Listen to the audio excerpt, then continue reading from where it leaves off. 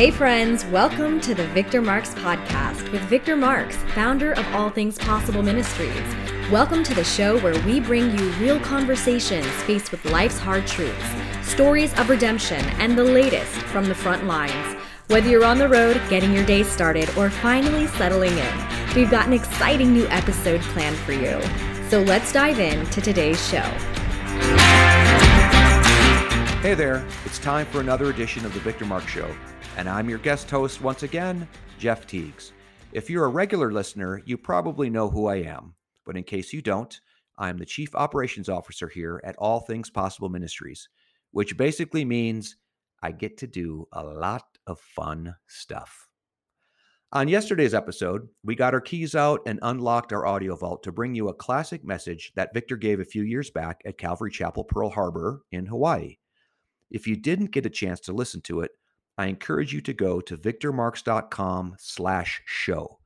There you can listen to the first part of this message, as well as any other past shows that you may have missed. Once again, that's victormarks.com/show.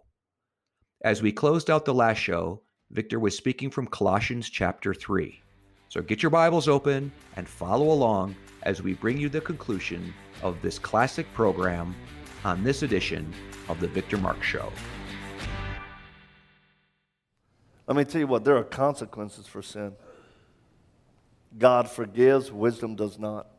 You think you can be habitual abuser of your family, of your wife, of your kid, or stay in a cycle addicted to drugs and there not be consequences? It's not going to happen. That's a gamble you will lose, my friend. It's better to submit yourself to God Almighty and say, God, every day, I'm going to live for you. And you say, Victor, but come on, man, you don't know.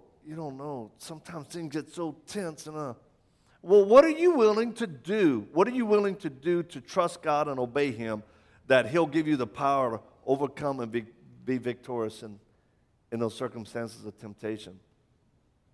Have you ever, when faced with temptation or anger or whatever it is, drugs, have you ever laid down flat on the ground, arms spread like HPD had you, right? And say, dear God, I'm calling out to you for help. Please help me. I'm submitting myself to you. I'm not going to get off this ground until I feel your presence. I feel your peace. Until I feel this desire's gone. What are you willing to do? Men who struggle with lust? I never have.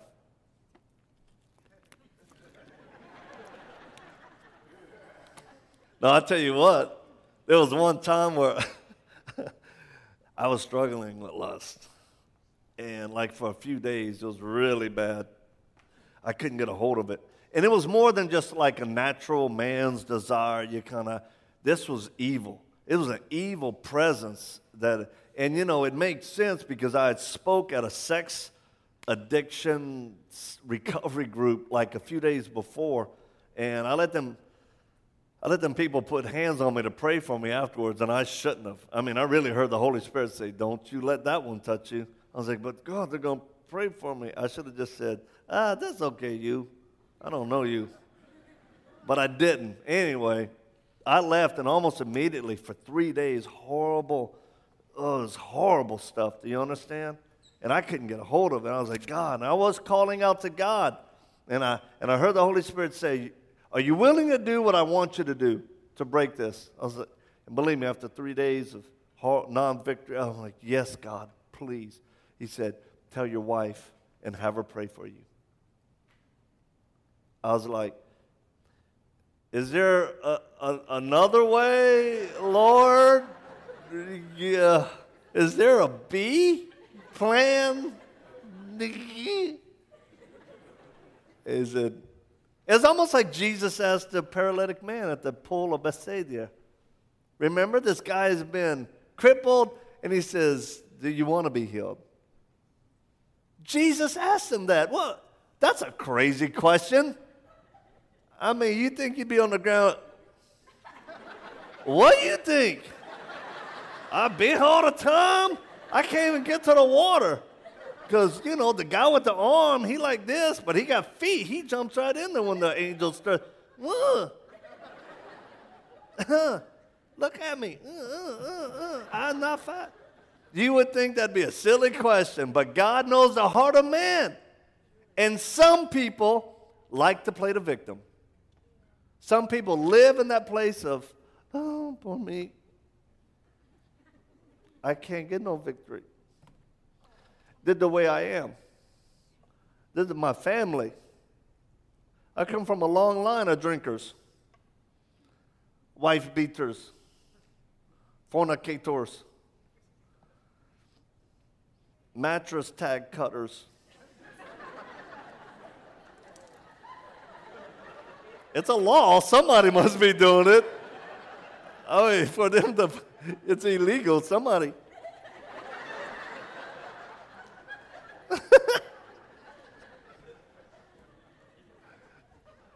But God is able. And look, you may be at one point in your life victimized, but you don't have to be a victim. There's a difference. I obey God. I told my wife, honey, I've been struggling. God said to pray for me. Anoint me with oil and pray for me. She said, okay, honey. What are you struggling with? I said, lust. She said, oh, have a seat. And then she went and I ain't lying, she got a bottle of olive oil, sat me down. I thought she was going to do the typical thing. Oh, girl goes like this. And it's poured on my head. And then she prayed. But when she prayed for me, she prayed angrily. My wife, she's a princess warrior. But when she started praying, she took authority. She's like, in the name of Jesus, you foul spirits who are coming after my husband, you cannot. I bind you in the name of that. And she was like, oh. And she just went at it and at it and at it and at it and at it, and boom. It was boom, tap out, arm break. Stomping their face in. I was like, go, girl. But guess what? It left me. Left me and never came back. That shows it was demonic. Bearing with one another, forgiving one another. Even as Christ forgave you. And this is where I kind of want to start to land the plane. I think forgiveness, gang, is one of the hardest things for humanity, to forgive when somebody's done you wrong. I stand before you today having spoken to about every type of people, and the one constant is unforgiveness. Even as Christians. Because somewhere along the line, we develop our own plumb line for what we're willing to forgive and what we're not. And let me tell you, unforgiveness in your heart will keep you locked up. It will keep you from experiencing the presence of God in a fresh, new way. You can come to church, but you hear Bible studies, and it's not getting into you. Does that make sense? And then you're trying to apply stuff out there, and it ain't working, and you get discouraged, and then you'll end up just going to other things for relief. And sadly, some people go, I tried Christianity, that don't work. I'm like, it do work. I've seen it. I've seen the effects of the power of God in people's lives, starting with me. What God has done in my life. And that's why I'm committed to traveling and speaking. We put my testimony in a book form. Because I spend most of my time with kids who are incarcerated around the United States, ages 8 years old and up. I've seen the worst of the worst. Not long ago, I sat out with a kid who at 10 years old shot his dad in the head and killed him. It made 60 minutes. And the staff wanted me to come in because they said, you're Victor Marks, you wrote that book? They said that's the only thing that kid carries with him everywhere. your book in his back pocket. Because he wrote me a letter, that's why I went and visited him. He said, my name is Joseph Hall. I'm reading your book. I want to become a Christian. Help me become a Christian. And he said, our lives are similar. And then he said, I'm in jail for murder. He's phonetically M-U-T and then T-E-R, mur. I was like, murder? Murder. Sound like Cat in the Hat. Remember that TV show where he's on the keyboard? Okay, so. And I went and visited that kid, and I was like, whoa. And then we made the film. And by the way, the book, we've been able to give out 30,000 copies of my book to kids who are incarcerated or foster care kids because God's doing it. And then this film, we just tested the film here in Hawaii at a little juvenile facility yesterday for about 20 kids. And I said, okay, here we go. Let's see if this works. So they brought the kids in, girls and guys. You know, it's all local kids. Hey, they cussing all the way down the hall. They in jail. It's like, blah, blah, blah, blah, blah, blah. They sit down. And then they had a screen. They rolled the film. And at the end, there's a place to pray. And when the film was done, it's not long. It's a documentary film. So it's me telling my story and reenactments of when I grew up. When it was through, I walked up. I said, hey, how many of you prayed that prayer or you want to pray now to surrender your life to God and be forgiven? And then to forgive others. Out of 20 kids, 9 of them raised their hand. And then 2 staff members raised their hand. So it works. Because I said I would not make a film unless a kid would just sit there watching it like that. But it's turned out good, y'all. And here's the nutshell of my story. My father was a drug dealer and a pimp who did not claim me as his kid. When my mom got pregnant, he said, that ain't my kid. My mom would end up marrying 6 times in her life. I would go to 14 schools, lived in 17 different houses. At 5 years old, I was caught by a child molester in Mendenhall, Mississippi in the middle of the summer. I was sexually assaulted, and he tried to kill me by leaving me in a commercial cooler. I wish I could say the craziness stopped there, but it didn't. As a matter of fact, my mother would marry different crazy guys trying to repair her own life by thinking, if I just marry another crazy one, I'll fix him, and it'll be okay. It doesn't work like that, woman. You can't fix anybody. You may be good at controlling, but you can't fix. And I had a stepfather who was horribly abusive to us. Beyond the worst things that can happen to a kid happen. I had another stepfather who was a convicted murderer, went to Chino prison for murder. And then I found people say, if your parents are messed up, what about your grandparents? One of my grandfathers died in a mental hospital. The same one my biological dad had to go to for homicidal tendencies. I just thought, was our name up there, like on a door or something? It's like the timeshare for the marches. And I had to get under psychiatric care because of the trauma I faced. I had 123 visits in 9 months to a trauma specialist to try to put me together after I was a Christian. Believe me, it affected me. And so much of that stuff was driving me, which is why I struggled in my marriage, because I had so much transference of anger on my wife because I was really angry at my mom. Does that make sense? It is what it is. We're Christians, but we're human. You got a soul, a mind, a psyche. It all works together. My other grandfather killed his wife in public and shot himself.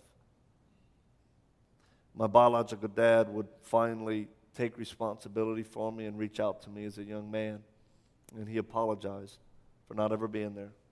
Because a lot of the crap that happened to me would have not happened had he as a father stepped in his rightful place. But he told me that something had happened to him. That's why he could tell me. He said he had given his life to Jesus Christ. I was like, what? He wrote me a letter, and I still have that letter because I found an organization to take me in to kind of help me. You know, they gave me food to eat, a place to sleep, and an M16. As the United States Marine Corps. Any Marines in here? Former, active, hoorah. And y'all can smell y'all. And you know what? Man, the Marine Corps was good for me because it let me, channel my anger. But I was still empty. And believe me, that's when I started martial arts. And I'd fight anybody, anytime. The MMA guys, me and Hoist Gracie would work out in his garage before UFC. And I'm not saying I was good. I'm an oldster now. But look, I've had my nose broke so many times. I can tell you I blocked very good with my face. One of the best in the biz. But still empty. And when my biological dad wrote me that letter and he said he had got saved, he invited me to go to church. And I flew down to Louisiana. There he was. And I went to church with him. And you know what? I heard that message again that Jesus died on that cross for me. And that was the day I stopped blaming everybody else for my problems. Because when you've had bad things happen to you, unfair injustices, parents who divorce, parents who cheat, abuse, you can always justify your behavior. But it doesn't make it right. You justify it when you go to that pipe. You justify it when you crack that guy because he looks at you. You justify it when your wife says something to you, you explode.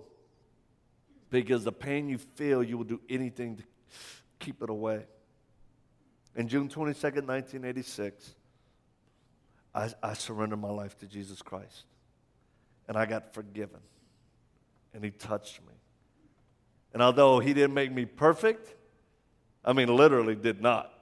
When I was up front, for me, I was praying, crying, I was sobbing, and an elder came up and put his hand on me and said, "Can I pray for you?" Because I was like, I was a Marine. I was like, "Stop crying. What are you doing?" Ugh. But when he touched me, I didn't like to be touched. Did not like, don't touch me. And he touched me right here. I jumped up and grabbed him. And I said, "You touch me again, I'll break your face, man. I'll punch you in the jaw, break your." I was making all these threats, and the guy's like, "Dude, okay." And my dad had come in the front row with his arms stretched out. He says, "I know the boy. He'll hit you. Just let God do something in him." And God did. God did. And he started that process in my life. And I'm telling you, God is good. But he commanded me to forgive others. And the main guy I had to forgive was my stepfather, who had abused me so bad that it'd later be made a film about. But I found that man as an adult Christian in my life. I went back and found him. And he had been put in prison, and he escaped prison. He was fled the country. It's crazy. What a K. But I was there when he was on his deathbed in the hospital, praying for him, reading scriptures. Because I told him, "Man, you're dying. You're going to be dead soon. You're going to hell." Hell, the literal, real place of torment because you've rejected Christ. Not just because of what you've done, especially with me, but what you have done in rejecting God's plan of salvation through his Son. And I'll tell you what, he was so hard, I never thought he'd ever change.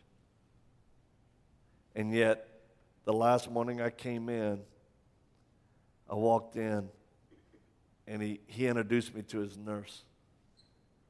He said, "Hey, nurse, this is my son." He said, "I'm proud of him." I never heard them words in my life from my dad. He said, "He became a preacher man." And he laughed. The only one out of any of us. He said, "He'd been worried about my eternity." but he doesn't have to worry anymore. He said, I made it right with God last night. This man, it was such a holy moment, the nurse backed away. She left the room, and I'm looking at him. I couldn't believe I heard these words from the hardest man I ever met in my life. What do you do at that point? He got saved. So I took a pillow, and I just placed it on his face. No, I'm just joking. I'm just joking. That's a joke. Don't laugh. That's wrong. It's getting too serious. I did say, Lord, I don't even know what to say. And my last words to him were, Dad, I love you. And he looked up at me and he said, boy, I love you too. And I turned around and left the room. And he changed his address not long after that. You know who got free? Not only him, but me. Because of God's forgiveness.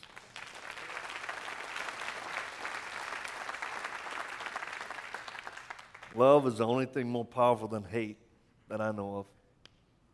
And I encourage you today, if you've never surrendered your life to God, why not? Well, I mean, what's holding you back? You got this? You got your life okay? What's going to happen when circumstances are beyond your control? You can't control them. Then what? What happens when your health fails and you can't do or be what happens when it comes time to die and the wrath of God that is stored up against all sinners will be executed upon you? Because it will. And death will come. I had a friend just pass away. I got to visit him right before he did. And he had a brain tumor. He had 2 of them, cancer everywhere. He's the only guy that'll make you want brain cancer if your relationship with the Lord is that good. This guy was on fire, young pastor, 32 years old, just loving the Lord. And here he is dying, and I was cutting up with him. Half his side was gone already. And he wadded up with one hand a piece of paper and threw it at me and hit me in my chest. I was like, what? I threw it back at him, hit him in his head. Like, oh, sorry, I don't want to hurt your head. No, trust me, this dude, full Chinese guy, he's funny, big one, Chinese mom. And he said, look, he could barely talk. And he dozed off. And it's just me and him in the room. And this dear brother, he was quiet. And all of a sudden he goes, out of nowhere, he screams out, the wrath of God! And I jumped. I was like, whoa, what is that? It's here. It scared me. I mean, it scared me. I ain't playing. This guy, he's dying. He said, wah! And I was like, duh. And then he starts rubbing his head. He goes, is satisfied by the grace, the cross of Jesus. And then he faded again. I was like, dude, if you were trying to brand my soul for the rest of my days on this earth, you just did it. The wrath of God is satisfied by the cross of Jesus. That's what it all boils down to. What are you going to do with the cross? What are you going to do with Jesus, my friend, today? I hope you surrender to him and be forgiven. The power of forgiveness that brings the gospel message of salvation. This is why we do what we do. We want everyone to get saved and to call Jesus Christ their Lord and Savior. If you've never given your heart to Jesus and asked him to come into your life, you can do that right now. It's simple. Just say this prayer with me. Lord Jesus, I know that I've sinned against you. I know that I'm not perfect and that I cannot please you through my own efforts. I know that I deserve to be judged according to my sins, and I know that I have nothing to offer you. Lord Jesus, I ask you to forgive me of my sins. Please cleanse me and make me right before you. I trust in what you have done on the cross. I do not rely on myself, but only on you, and I receive you as Lord of my life and as Savior of my soul. Lord Jesus, save me. If you said that prayer in your heart, and now you want to know how to walk with the Lord and follow him, get in touch with us by going to victormarks.com/steps to peace. We have information there that will help you with your new walk with the Lord. That's victormarks.com/steps to peace. Thanks again for joining us today. For Victor Marks, I'm Jeff Teagues. We'll see you next time for another edition of The Victor Marks Show. Thanks for joining us for today's episode. We'd love to stay connected with you and invite you to the conversation beyond this podcast. You can check out more of the work we're doing around the world at victormarks.com, Facebook, Instagram, and Twitter, all linked in the show notes. Be sure to drop us a comment in the review section if today's show has impacted you in any way, or if there's anything you'd like to hear more of. We're always encouraged to hear from you. Thanks for spending your time with us. Until next time.